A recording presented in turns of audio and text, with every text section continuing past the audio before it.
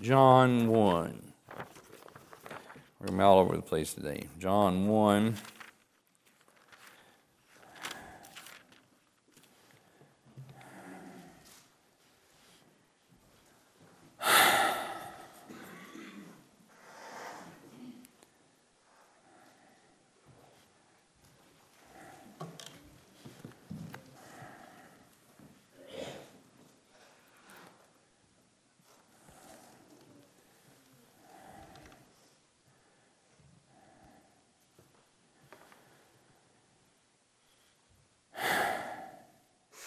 John chapter 1, verse number 1. We'll read 1 through 3. In the beginning was the Word, and the Word was with God, and the Word was God. And the same was in the beginning with God. All things were made by Him, and without Him was not anything made that was made. Let's pray. Heavenly Father, I thank you and praise you, Lord, for what we've enjoyed already through the teaching of the Word of God. Thank you, Lord, for our visitors and for helping make up the gap of our people being gone through sickness and through the travel and the holiday season. Pray and ask that you will bless our time together as we open up the Word of God. Bless our people and their travels with holidays, and Lord, also that you would touch those with sickness and affliction in body. Pray for Lisa, that you'd encourage her and help the Halls and Millie and those that are out sick. I pray that you give healing and help and grace to them. Pray, Lord, for Debbie Perigo. I understand she's traveling this weekend as well, and that you would bring them all safely back at the next appointed time. Bless and help in the fifth Sunday next week, Lord, as they go down. Many folks will be down at Pollard. I pray that you'll bless that meeting there. I pray, Lord, for each preacher as they stand, and it should move mightily upon them. And then those stand behind at Bethany and those stand behind here. I pray that you'd meet with us as well. And we'll thank you and we'll praise you. I pray, Lord, in this holiday season, Lord, I know it is what it is, but oftentimes it is another opportunity to express the gift of God in the Son of God, and Lord, help us to be able to do that to those that maybe only think about these things at this season, and then again in the Easter season.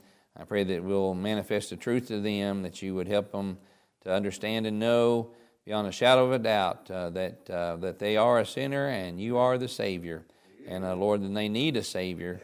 And I pray that they would make their calling and election sure before it's everlastingly too late. We ask and pray these things in Christ's name and for His sake. Amen and amen. All right, so in the beginning was the Word, and the Word was with God, and the Word was God. The same was in the beginning with God. All things were made by Him, and without Him was not anything made that was made. And focusing in on the particular scripture, on the word. All right. Who was the Word? It's interesting because, some folks seen what I posted on the church's Facebook page, just that God became man. And, again, like Brother Glenn pointed out, it's probably not December the 25th. We understand and know, and I've been confused the last 4 years that I've been here, where everybody stands as far as Christmas goes. I understand and know that, Christ Mass, it's a Catholic thing. We already get all that, but then do I wish you a Merry Christmas? Because we know that it was originally a Catholic thing, all right? And things like that, and where everybody stands today. We know that we probably don't understand, and we don't recognize that Christ's birth on December the 25th. We get that because, as it was pointed out in the Sunday school. But at the same time, I took the opportunity on my Facebook page for the church to, I'm going somewhere with this, to actually express that God became man. And that He manifested, and I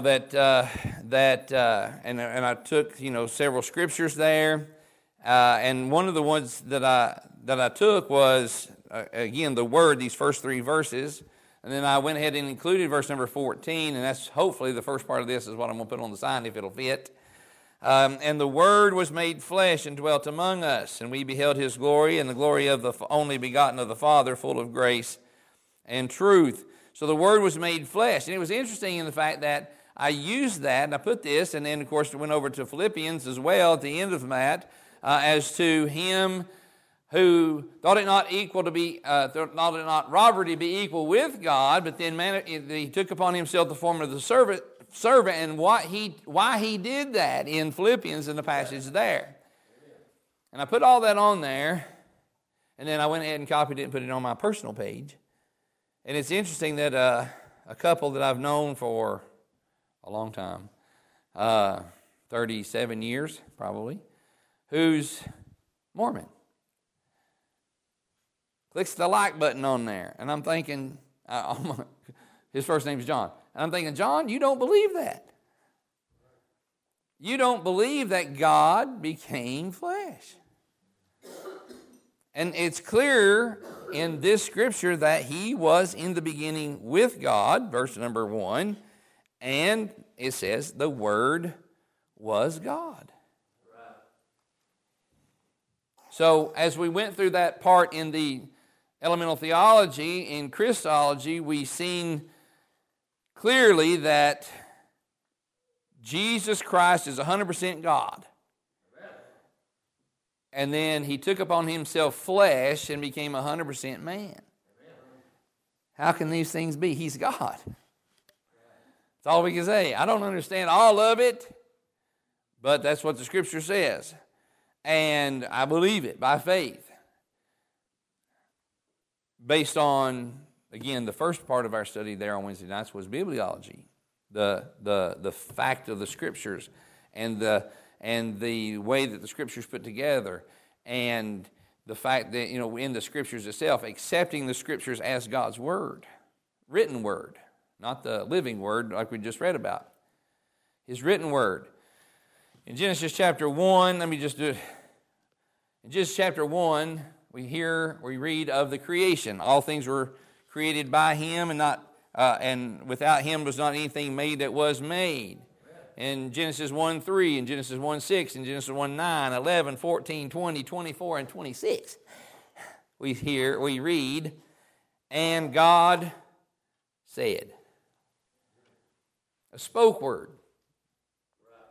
If Jesus Christ, if he was, and John describes him as being the Word, was with God in the beginning, and all things were created by him, and without him was not anything made that was made, as God said, and there's Jesus Christ in the beginning. He's the Word.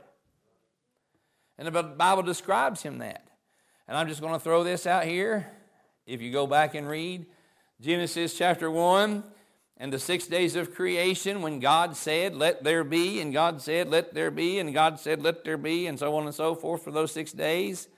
It says, in the evening and the morning was the first day, second day, third day, fourth day, 24 hours a day. And I know there's people that don't believe that, but he gives us the evening and the morning, and we know through in the Jewish calendar, the day starts in the evening, so that kept on throughout the Old Testament Scriptures, the evening and the morning being a day, 24-hour day.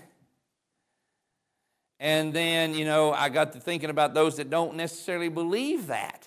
And I'm thinking to myself, and I know 1,000 years is a day, and a day 1,000 years with the Lord. The Bible tells us that too. But we also know that God is eternal. There has never been a beginning, never been an end. Time is for who? Time's for man. So in the creation of that 24-hour day, that was not for God's sake, that was for man's sake. That was the order that he established in the creation. And we operate on a 24-hour day. When he gave us the sun, he gave us the moon, those two lights that govern things, a 24-hour day. Put them into operation. There was light before there was the sun. There was light before there was the moon. There was light before there was the stars. And if we wanted to go on ahead and read the next verse of number 4 here in John, in him was life.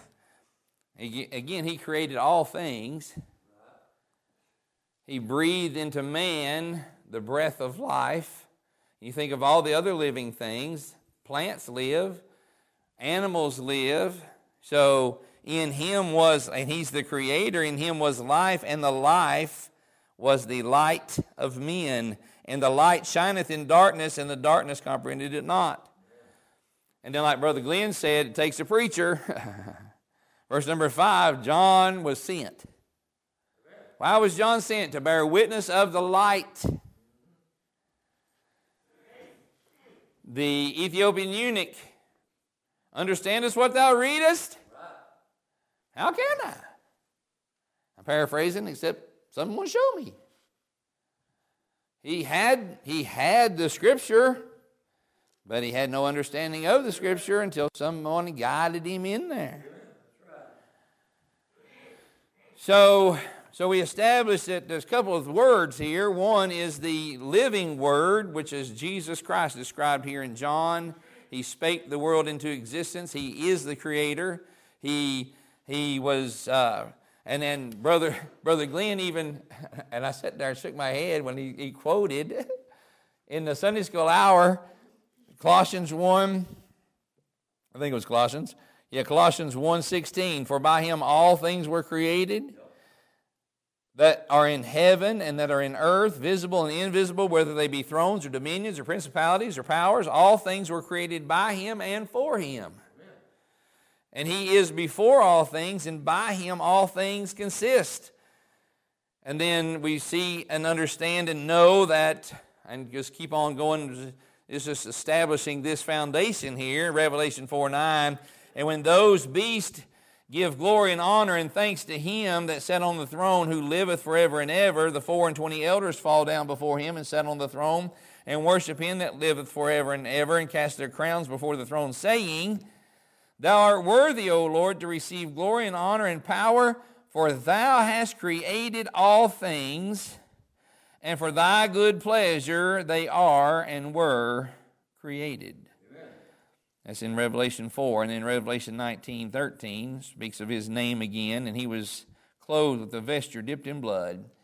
And his name is called the Word of God. All right. So we know that he created all these things. And so he is the living Word. And then while he was on the earth, we understand and know that he spoke the word. In fact, in John 14, and I keep referring to John 14 quite often. It's not in my notes, but I was just reminded of this because whenever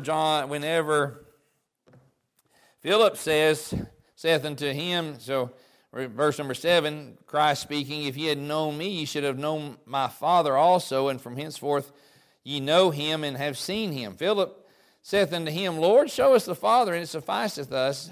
Jesus saith unto him, Have I been so long time with you, and yet thou hast not known me, Philip? He that hath seen me hath seen the Father, and how sayest thou then, Show us the Father?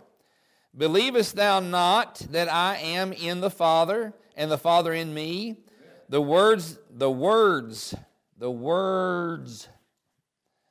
that I speak unto you, I speak not of myself, but the Father that dwelleth in me, he doeth the works. Believe me that I am in the Father, and the Father in me, or else believe me for the very works' sake. So he starts off with the Word. I've been with you all this time. I've spoke to you. Oftentimes, as we read the Gospels, while the living Word was among us, we read little verses of Scripture that says they were astonished at his words. Little verses of Scripture that says, Never a man spake like this man. Why? Because his doctrine. And then, on the road to Emmaus, the disciples there, when he took the Old Testament Scriptures that were pinned down by Moses and the prophets, and he opened up and he showed them Christ through the Old Testament Scriptures, and how that they said that his words burnt within us. So his word, his spoken word, although we had the written word in the Old Testament, the New Testament hadn't been penned yet, but we know that it was penned by men. We have also, Peter tells us in 2 Peter 1, verses 19 through 21, we have also a more sure word of prophecy. So when the living word departed, he left us the written word. And I wrote down here, the written word manifests to us the living word. This book tells us what we need to know and what we have to know and all that we can know this side of eternity about God, including Jesus Christ, the living word. He gives us the written word. And as I said here, so we have more sure word of prophecy, whereunto ye do well that take heed as unto a light that shineth in a dark place, until the day dawn and the day star arise in your hearts, knowing this first, that no prophecy of the Scripture is of any private interpretation. For the prophecy came not in old time by the will of man, but holy men of God spake as they were moved by the Holy Ghost. And so these men spake, the prophets spake. Somewhere along the way, somebody wrote it down. But oftentimes it was the accounts of Isaiah going in before people and saying things. The same with Moses. We know that Moses penned down the first 5 books of the Bible, but this is what God has given us. And as we went through bibliology in our studies, we see that over these period of centuries that the Word of God was penned. However, it just falls all right into place together, penned by several different men. Why? Because the Holy Ghost moved on men. And the Holy Ghost, again, God, putting it all together. And so we have the Word, living Word. We have the Word written that manifests the living Word. And what we know about the living Word is from the written Word, and understanding and accepting that the Word, His words that are recorded in here. And again, and Brother Glenn hadn't got there yet, but I'm sure he will, because he's going through John. But John tells us in John chapter 20, back up, let's see here, after he declares himself to Thomas, shows himself to Thomas, verse number 30, and many other signs truly did Jesus in the presence of his disciples, which are not written in this book. But these are written. What we have recorded before us, holding it in your hands, and I'm glad that Slade and Riker are excited about their new Bibles. That is a blessing to me. Amen. We got a new Bible. That's awesome. And what they have in their hands, what you have in your hands, is what God wanted us to know. There's a lot of things that are written that He didn't necessarily want us to know. A lot of things He did that's not written down. But what He wanted us to know, these things are written. These things are written. What you have in your lap today are written that ye might believe. Amen. That Jesus is the Christ, the Son of God, and that believing ye might have life through His name. Amen. Yes, there are some books named in the Word of God that are missing. I mean, they're not there. There are books that was written and they're named in the Bible that's not canonized in our Scripture. Okay, great. But according to John chapter 20 right there, there's some things that He obviously doesn't feel we need to know. But He gives us enough to know. He gives us enough that we might know that Jesus is the Christ, the Son of the living God, and that believing ye might have life through His name. All right, so not everything was given to us, and that's fine. But He's in His wisdom, He gives us what we needed to know. And He gives us enough that we might know Jesus Christ as is the Son of God. And we might have life in that and in Him. All right, so we've established who the Word is. That's Jesus Christ. We've established that He's given us the written Word, and the reason why He's given us the written Word, but we also understand and know that one of these days we're going to be judged by the Word. Again, going in on Wednesday night as we go into the sanctification, it was mentioned this morning in John chapter 17, the study there with Brother Glenn, how that he already mentioned it, he already read it again in our hearing, and I'll read it again. He says in verse number 17, sanctify them through thy truth, thy word is truth. We have to accept it as truth, we accept it as God's word, and you have to do that by faith. There's so many people that doesn't accept anything that anybody believes about Jesus Christ. Oh, he was a good man. He was a prophet. He did live on this earth. The Muslims will tell you that. The Jewish folks will tell you that. Yes, he existed.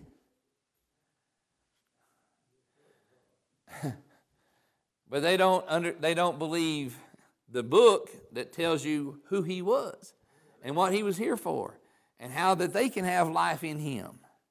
They don't believe this book, and that's the first place we have to put our faith, as we said in our Wednesday night study. We have to put our faith in the book, the King James Bible. Has it always been the King James Bible? No. There were some other scriptures before King James authorized it in 1611. And what we have before us is not the 1611 version. What? I know, don't fall out on me. But you'll hear them in our April meeting. They'll come across through here, and they'll say the 1611, but if you got a copy of the 1611, you probably couldn't read it. A lot of the letters don't form the same. This has actually come out in 17-something, by the way. A standardization. It didn't change the word that was written in 1611. It simply standardized the spellings and standardized the lettering that we have before us today. But for now over 400 years, God gave us the King James in English for the English-speaking people. As Brother Turk, the elder Brother Turk, we know to me, Brother Turks. But the elder Brother Turk, along with Brother Caleb Turk, has set forth to take the English and translate it into a better translation for the Indonesian people. Because like Brother Turk shared with us, the translation that the Indonesian people had translated God as Allah. And that's not a good translation for that, because the majority of the people there are Muslim. And if they say, well, the God of the Bible is the same God of the Quran, that's not a good thing to be doing, right? So not everybody, speaks English. Although historically, English language has been used as a trade language internationally. And so international people learned English just for international trade. You think God in his wisdom understood that what was going to happen there? All the more reason he gave us a good English translation in the King James 400 plus years ago. But it's by this word that we understand, as we just read there in John 20. It's by the written word that many times was pinned down from the spoken word by the living word. Woo! Confused yet? All right. But as the disciples, especially here in the Gospels, Matthew, Mark, Luke, and John, we hear, and of course there are several accounts that all four of them record, each of them in their own way, each of them in their own details, and we can put these different accounts side by side. In fact, as I was going through the storage shed, my dad had 2 storage sheds. We were finally getting rid of most of the junk. Well, we got rid of all the junk, but there's a few things that we went through and was able to retrieve that had some worth. Of course, my brother seen a Bible, and it's a study Bible. Never have heard of the study Bible before. this particular study, whoever put it together. But in it, as I was just thumbing through a little bit, the cover's fallen off, but I retrieved it, and I've got it over here. And it has, like a lot of the study Bibles, the parallel of the Gospels of the different accounts. So you can read them just in 4 different columns, right beside the harmony of the Gospels, right side beside each other. And as you read those, you understand and know that each person was listening, and each person maybe somewhere along the way pinned it down as the Holy Ghost led them to pin it down. But it was given the flavor. One detail stuck out a little bit more to Matthew than it did to Mark, and Mark to Luke, and Luke to John. Then as we read, especially you read of the account of the crucifixion and Calvary in those Gospels, some gives you a little bit more detail in one angle than the other. But we can see the bigger picture by reading all 4 Gospels together. And that's the way, so they pinned, as they was listening to the Sermon on the Mount, and God moved upon them to record the Sermon on the Mount. It's a little bit different in some of the words. Even the model prayer that Brother Glenn was talking about, the model prayer in Matthew is a little bit different, written, I think, over there in Luke. Just a little bit. But we can take the 2 of them together and learn something from each of these men's writings. But as Jesus Christ, the living Word, was speaking His spoken Word, and men were writing it down to give us the written Word, then we're able to understand and know how we're supposed to live. And then as Paul come on the scene, who wrote most of the rest of the New Testament, in his epistles, letters to the churches, individual congregations, by the way, as God moved upon him to pen those things down, and they were canonized in the Scripture, and what we have as the Scripture today, in how the church, what had been a mystery prior to Paul, it was a mystery. The church was a mystery. Amen. But the mystery is unfolded in these epistles after Acts, like Brother Glenn pointed out when he was teaching Acts, that transitional book. We had from the Gospels, people were still stuck, and we see some of that in Paul's writings, still stuck with the law and circumcision and things like that. Surely we got to do something, the first church Jewish folks said. We've got to maintain some sort of something to maintain. And they said, no, you don't. Amen. However, the same Paul writing teaches us and helps us to understand that there are some things that we are to put on and put off, and there's some way that we need to sanctify. Again, it's through the truth, through the Word. Sanctify them through thy truth. Thy word is truth.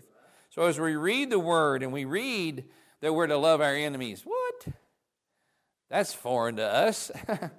We understand loving God with all our heart and our mind and our soul. We understand loving our neighbor as ourselves. We understand in the new commandment loving our brethren. But to love our enemies? That's hard. That's foreign. That's difficult for the flesh to follow. Yes, and that's sanctification. That's living right. That's living how God has put forth for us to live.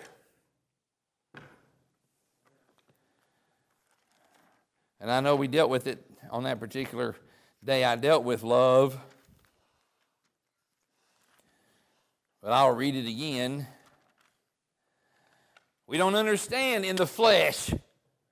Romans 12:17, recompense to no man evil for evil. Provide things honest in the sight of all men.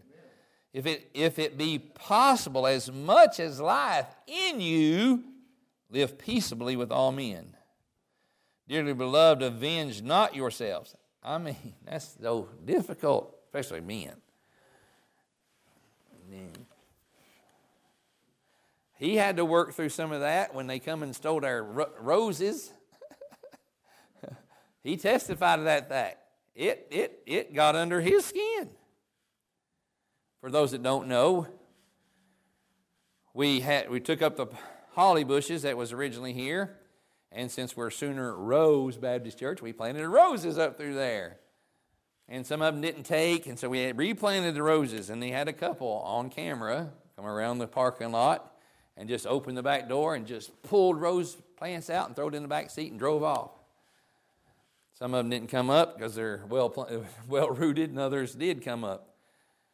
And so I got their license plate number on the camera. Yeah, we could have had them, whatever. Took them to small claims court, all that stuff. Avenge not yourselves, but rather give place unto wrath. For it is written, vengeance is mine, I will repay, saith the Lord. Praying for them to despitefully use you is not normal. We had to get over the hump there. The flesh wanted to, but when we read the Scripture saith to do this. God knows. Oh, it goes right here. For it is written, vengeance is mine, I will repay, saith the Lord. And just to leave it in the Lord's hands, that's a hard thing to do. The flesh wants to take control.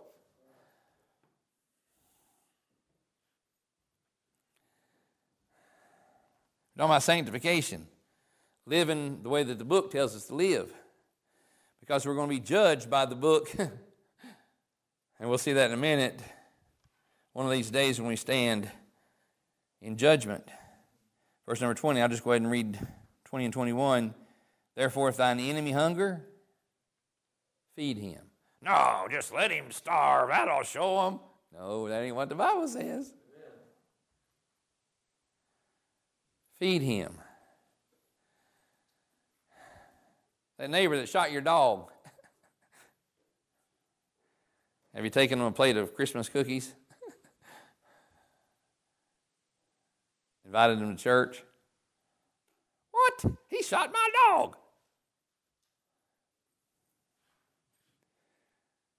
The one that keeps moving the fence line. Trying to encroach upon your property. Have you fed him? Have you shown him love?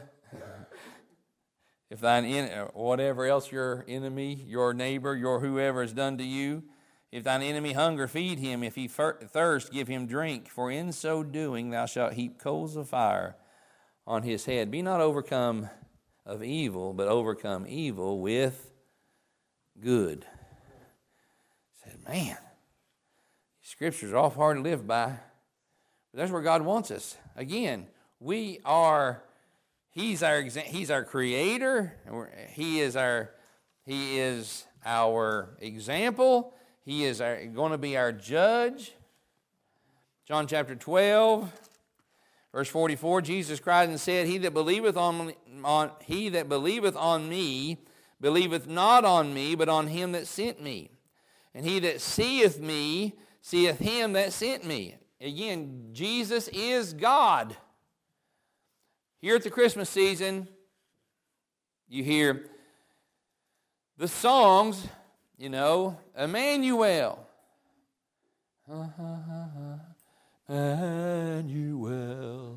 Da, da, da, da, da, da, da. So we hear that, but a lot of people don't know what Emmanuel means.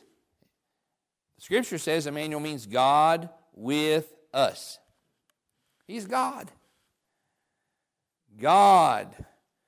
I mean, if you want to read the Luke's account, the Holy Spirit, the Spirit of God moved upon, overshadowed the Virgin Mary. And she conceived. He came to this earth. He was manifested. It was God took upon himself flesh. He was 100% God, 100% man. He was sinless.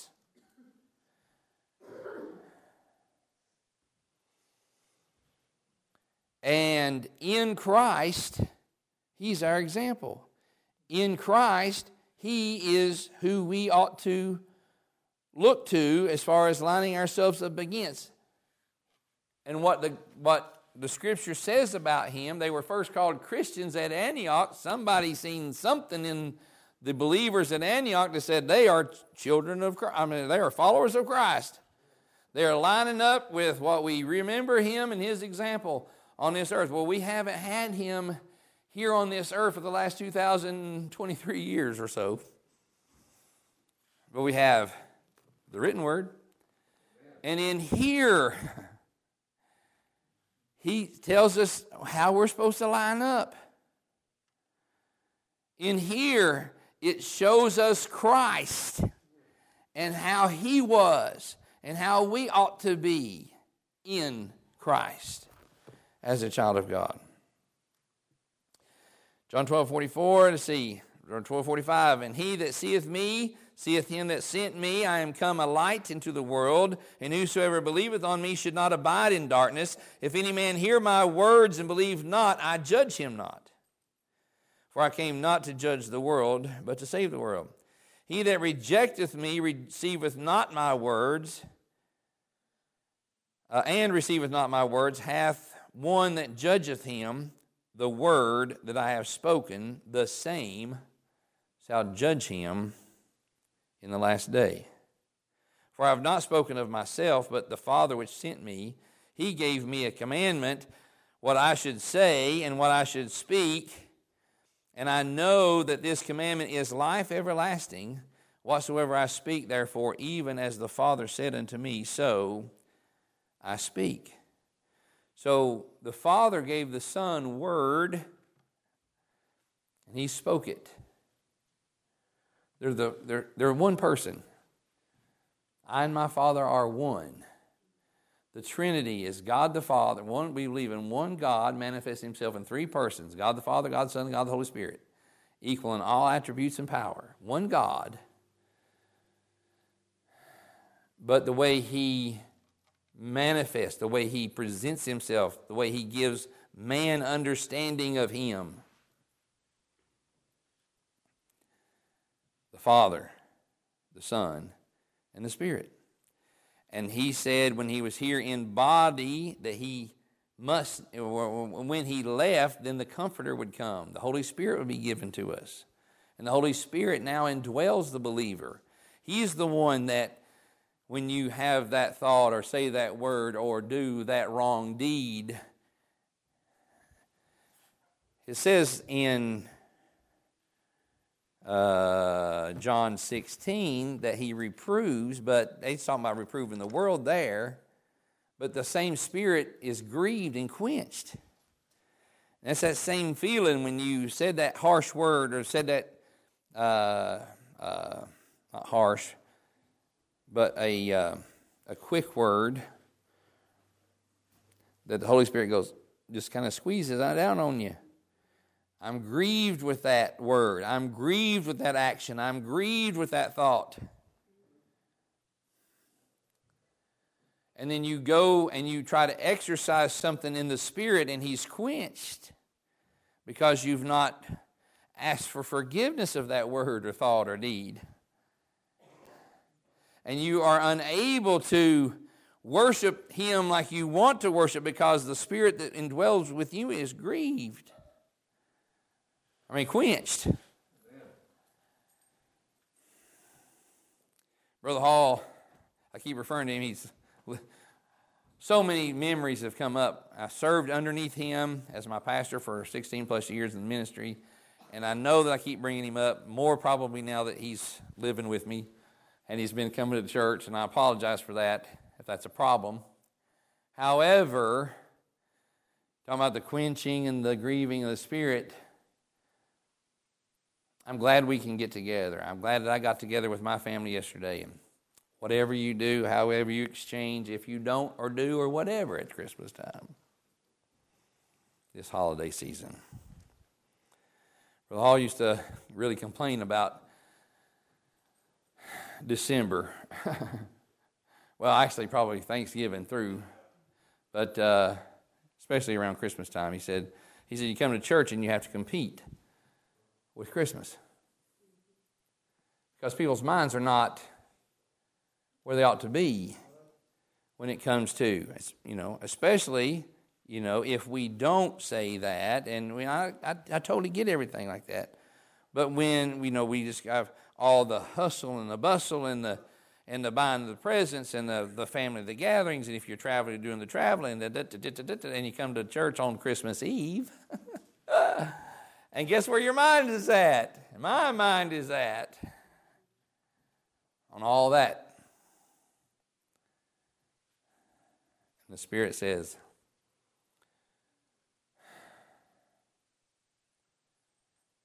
am I quenched? Am I grieved? Anyway, that was just a little side note there. But anyway, so the Word says will judge him at the last day. John 15, I am the true vine, and my Father the husbandman. Every branch in me that beareth not fruit, he taketh away, and every branch he beareth fruit. And every branch that beareth fruit, he purgeth it, that it may bring forth more fruit. Verse 3, now ye are clean. We're talking about sanctification. Ye are clean through my word, or through the word which I have spoken unto you. And then, again in 17, sanctify them through thy truth. Thy word is truth. So sanctification comes from the word. It is the written word that he's allowed us to maintain and to have and to hold, but the written word is his spoken word as he wanted it recorded. Not everything, because the books couldn't contain, the volumes couldn't contain, that we couldn't contain the volumes of the book of everything that he did. But he gave us what he wanted to, according to John chapter 20. And it manifests his words, and it shows us his life, which we're to line up against. There is positional sanctification. He mentioned once saved, always saved, being taught in there that the eternal life and everlasting life that we have in him. Once we are saved, we are positionally sanctified in him because God the Father sees us through the Son and through the blood. He pointed out that transaction that takes place in heaven. Thank the Lord for that. So positionally, I am in Christ. And because I am in Christ, then I have everlasting life, eternal life.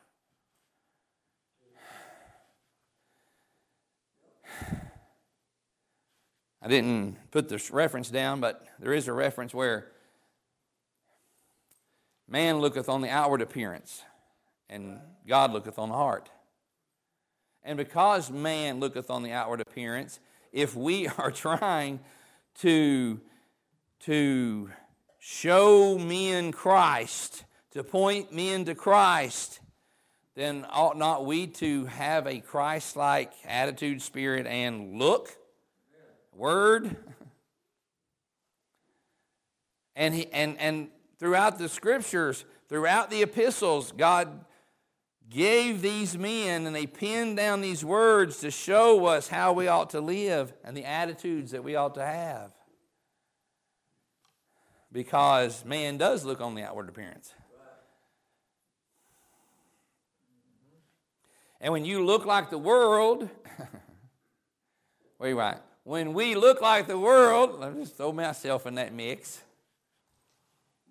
And when we speak like the world, when we listen to the worldly music, and there's no difference, then they're like, why do I need the Christ that you speak of? I'm just as good as they are. I'm just as good as that deacon that I know down at that church because I see him at the, and I say this only because I was up there by it, but I see him down at the landing zone every Friday night. That's that bar up there in the landing zone. Passed by there yesterday as a plane was coming across. I said, oh, that's why they call it that. I'm just as good as they are because they don't see any difference in them. So we should become new creatures in Christ. Again, here's the scripture, 2 Corinthians 5, 14 through 17. For the love of Christ constraineth us because we thus judge that if one died for all, then we're all dead, and that he died for all, that they which live should not henceforth live unto themselves, but unto him which died for them and rose again. Amen. We're to live unto Christ. Wherefore henceforth know we no man after the flesh, yea, though we have known Christ after the flesh, yet now henceforth know we him no more. Therefore, if any man be in Christ, he is a new creature. Old things are passed away. Behold, all things are become new. And so we are a new creature in Christ, and there's where that progressive sanctification kicks in. I was saved at 14 years old. I started chewing tobacco at 12 years old. What? Yeah, I did. Thanks to the Boy Scouts and some not so good examples of my peers that was in the Boy Scouts with me. Saved at 14. Then I started sitting under Brother Shock's preaching. He preached sanctification. Imagine that. And the Holy Spirit took that preaching and began working in my life to deliver me from the tobacco. And I say this just as the example. I was a mess when this particular event took place. And thank the Lord for a grace of Lieutenant Fazenbaker, then Lieutenant Fazenbaker. He come out and did post checks. I was in security, and so they announced that the lieutenant's going to be out for post checks. Of course, we're supposed to get out. I was the member of the patrol. We're supposed to stand at attention and salute, offer proper customs and courtesies, and we were to give them our post check and so on and so forth. So he was there. We pulled up. We kind of fell out. I was just, like I said, I had a ammo can with grenades in it. I had a M16 with a grenade launcher on it. It was half on me, and I had a big old chaw of tobacco in my jaw. And he looked at me. He goes, "Why don't you go around the area and come back and try that again? And while you are around there, why don't you lose that?" Grace. He could have just, got all in, and been justified doing it. Reproving and rebuking. So we got back in. I got rid of the tobacco. Come back around. My uniform was a little bit more straight that time. I got out and everything was a little bit more straighter that time, and we reported our post. And he said, "That's much better." And he was just that kind of leader, and I appreciate him for it. Because I didn't reflect my position as an airman before my leader that I should have. So I had to get some things right. So in that light, as a new creature in Christ, as we become sanctified, we see it in Ephesians 4, there's a measure. We're to measure up to certain standards as a child of God. Sanctification. Ephesians 4:11, and he gave some apostles and some prophets. Brother Glenn alluded to this in Sunday school. He gave some apostles and some prophets and apostles and some prophets and some evangelists and some pastors and teachers. What do all of those in that list do? They expound the word. That's the beginning of the sentence. For, he gave us all these things for the perfecting of the saints, for the work of the ministry, for the edifying of the body of Christ. And the sentence continues, till we all come in the unity of the faith and the knowledge of the Son of God, unto a perfect man, unto the measure of the stature of the fullness of Christ. There's the ultimate go, to be measured up to Christ. But he gives us teachers, preacher, pastors. He gives us these things that we can expound the word. Evangelist. We're going to put Chris in the evangelist category. He's a preacher, but he's not a pastor yet. So we're going to put him in the evangelist category. He still preached to you, preached the word. So we got teachers in here, and preachers in here. Teachers and pastors and evangelists. And they take the word of God and they expound the word of God for the perfecting of the saints, for the work of the ministry, for the edifying of the body of Christ.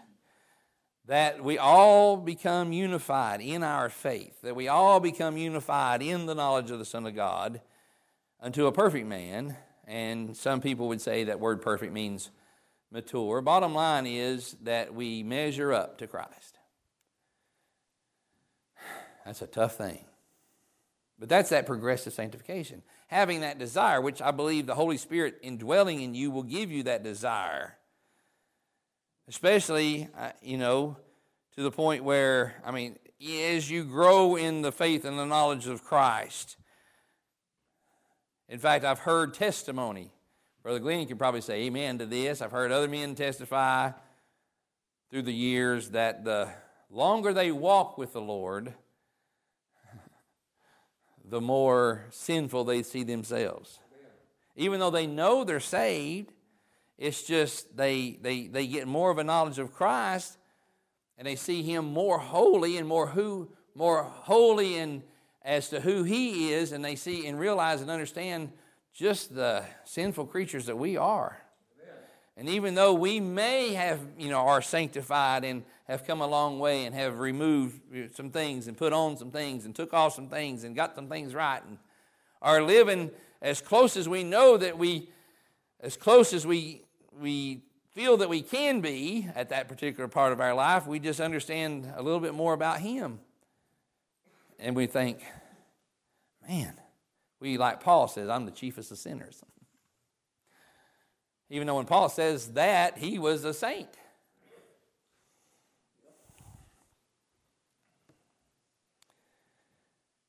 And then going down in Ephesians 4, but ye have not so learned Christ. We're to measure up unto the measure of the stature of Christ, of the fullness of Christ in verse 13, verse number 20, but ye have not so learned Christ.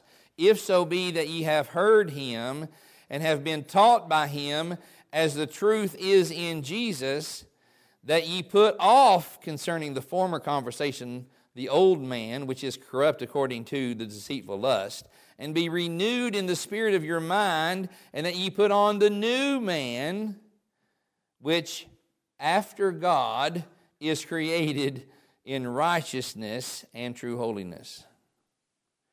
God wants to do a work in every one of us. He wants us to be renewed. He wants us to be created in righteousness and true holiness. And again, it's after God that created and becoming a new creature in Christ, old things being passed away, behold, all things becoming new. Amen. And again, as He gave some apostles and some prophets and some evangelists and some pastors and some teachers for these things, and for those reasons, we see it also in 2 Timothy 4:1. I charge thee therefore before God and the Lord Jesus Christ, who shall judge the quick and the dead at His appearing and His kingdom, preach the word.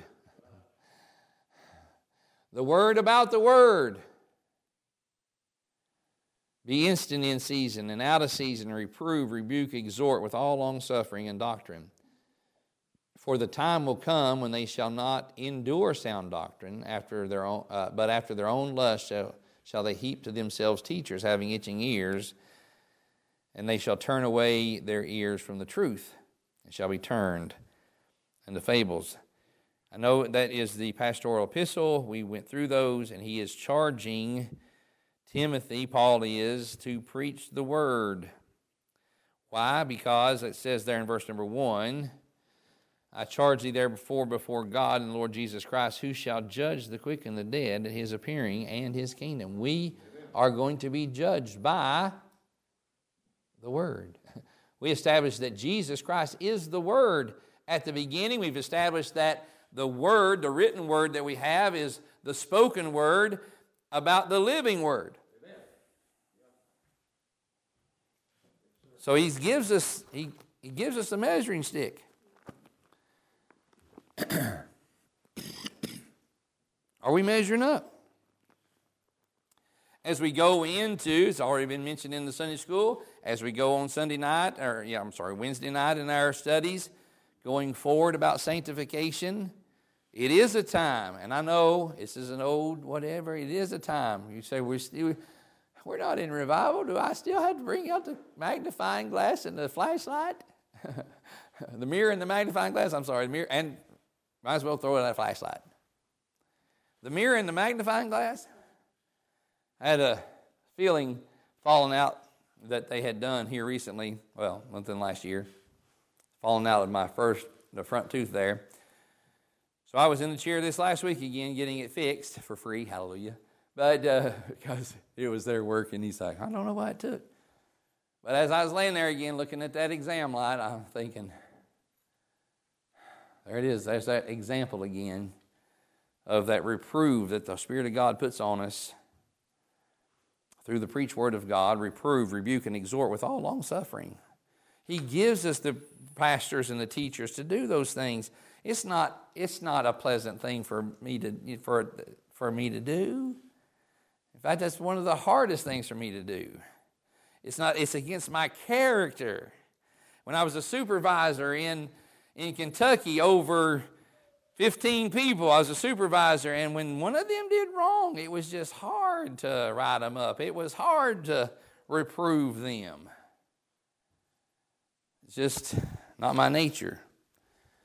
It's not a lot of people's nature. They want to be liked by people. We want to be liked by people.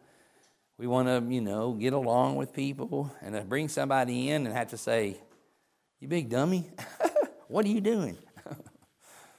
Have to give them a letter of reprimand or something like that. It's a difficult thing. I had a complaint on me. Somebody got their feelings hurt, something I said in a gathering. And it was just a discussion. There was no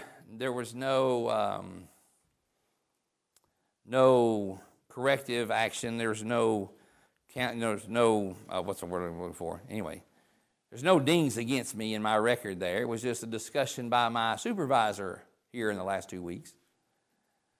I had to give them my side of the account, and he's like, okay, I'm satisfied with that.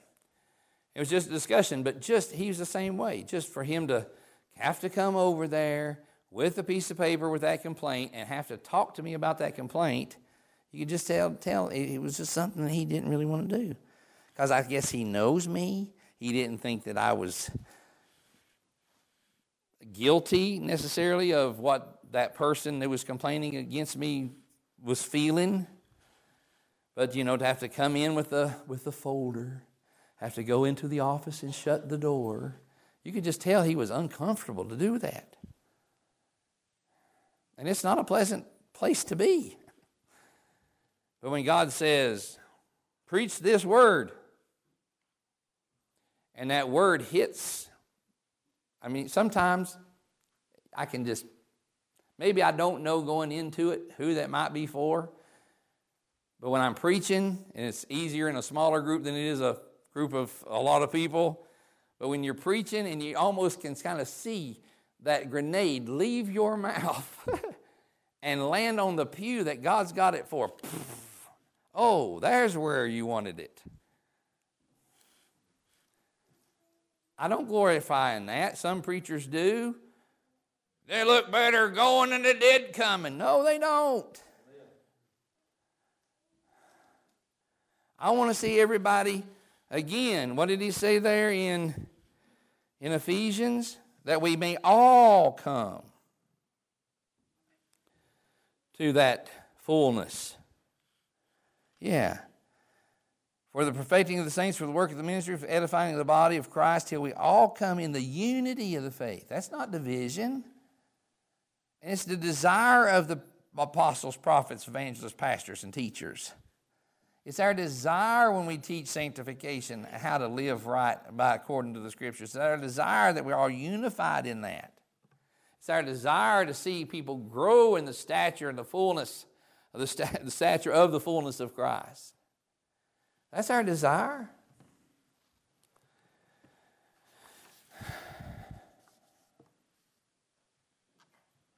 But we'll be judged by that word.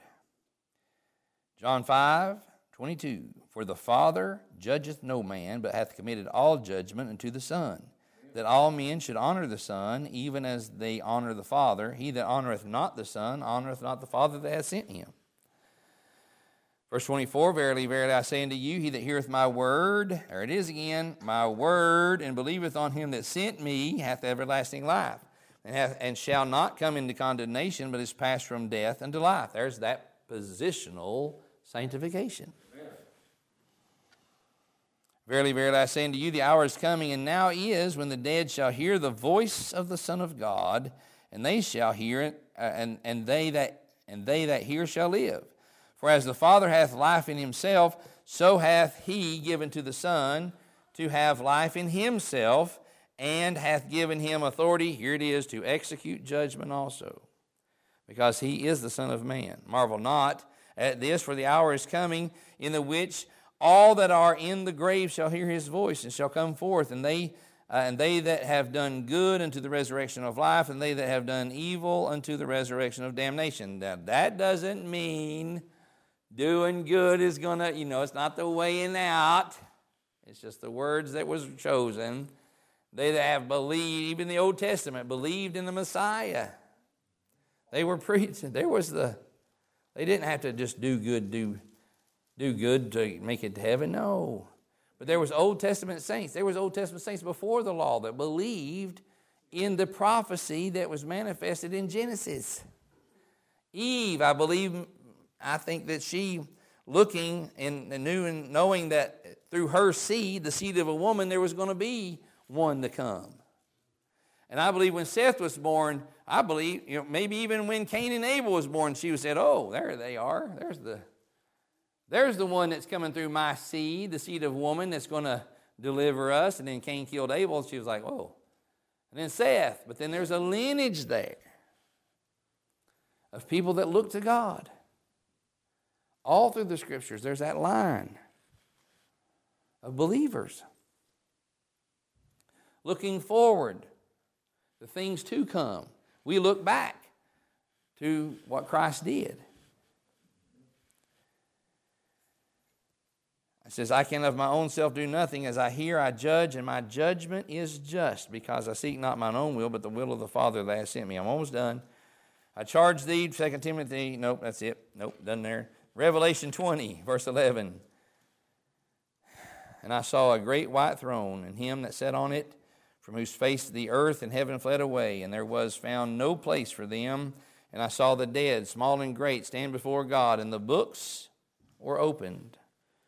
The books. A lot of preachers have talked and wondered and speculated about those plural books. Some said that there are the 66 books. Some said that there are 2 books, the law and the gospel. Either way, books were opened. Amen. And there's another book, which is the book of life. It says here, books were opened. And another book was opened, which is the book of life. And the dead were judged out of those things which were written in the plural books, according to their works. And the sea gave up the dead which were in it, and death and hell delivered up the dead which were in them, and they were judged every man according to their works. Did they line up with the fullness of the stature of Christ? You say, well, they didn't know Christ. Okay. We're going to be judged. In the judgment seat of Christ, 2 Corinthians, we're going to see that. But let me finish reading Revelation there. Verse number 14, and death and hell were cast into the lake of fire. This is the second death, and whosoever was not found written in the book of life was cast into the lake of fire. Judged. We're going to be judged. We're going to be judged, and that's going to be the standard. One of the standards, according to there's several books there, for those that don't know Christ. We're going to be judged, and this is our standard. Did we measure up to Christ? You say, well, we're going to be judged according to our works. Yes, we are going to be judged according to our works. But does our works line up with Christ, the standard? Does our works line up with the written word, the standard? Let's read it, 2 Corinthians 5, 9, and 10, and we're done. Wherefore we labor that, whether present or absent, we may be accepted of him. For we must all appear before the judgment seat of Christ, that everyone that may receive the things done in his body according to that he hath done, whether it be good or bad. There's the standard. Are we measuring up? We're getting ready to, obviously, Sunday school, Wednesday night, this morning, I'm just getting us ready for the sanctification. There may be a little bit more. I don't know if God will get me in the specifics. There we go. Had to wet my tongue for that one. The specifics of dress. I know, that there are standards. Well, don't you know? And I ain't going to go into all that right now.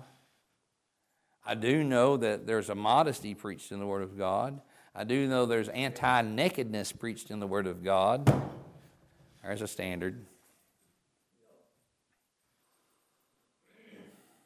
A lot of other things in the Word of God. Our relationships, everything, all that is sanctification, progressive sanctification, lining up with that book. And there's where we're headed, folks. I'm just preparing sooner rose. There's where we're headed on Wednesday nights, and apparently still on Sunday morning in Sunday school. And wherever else the Lord would have us to go, it seems like we seem, if you look back, for those that pay attention to the way that preaching goes, like I do,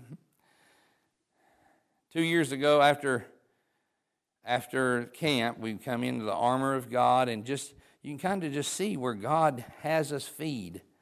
We're in this field. He just paused us until we went through the armor of God, and then we went through the trials and tribulations, and everybody seemed to have one right then. And what God was trying to do for us in that, and with my dad dying and everything going on in my life, and some things that's going on in each of your life, we see some trials there. And our attitude in affliction, you heard me preach that. And having that right, just again, being yielded to God, doing a work in those trials. And we experienced those. I knew we would, because that's where God had us in the preaching. And now we're going into the sanctification deal. Okay, so just letting you know, that's where we're headed. But then at the same time, be yielded, be willing to, and have that desire to be all that we can be and should be for Him. That's my desire. That's His desire. And my desire as a pastor, His desire as a teacher. That's what God's got us here for. And yes, if they come out and it's a little rebuking, so be it. Take the rebuke. Take the reproof. And do something about it down here on the altar. I cannot change your heart. I wish I could. Just open up the toolbox. Oh, there's the problem. Like we do under the hood of a car. Can't do that. Because of one thing. It's a little four-letter word called W-I-L-L. You have a will. And I cannot make you do anything against your will. You have to be willing to be yielded. You have to be willing that He changes. You have to be willing to submit to His guidance and direction in your life.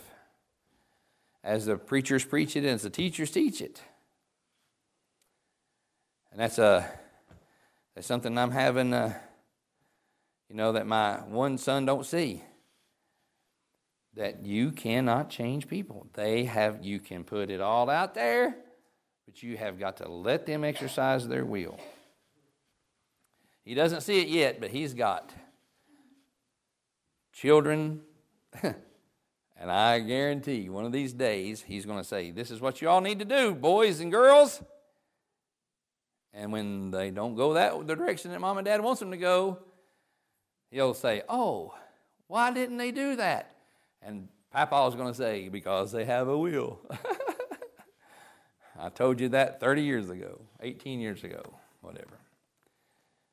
But be yielded unto him as we look at this sanctification in our lives and then the Word of God, line it up there.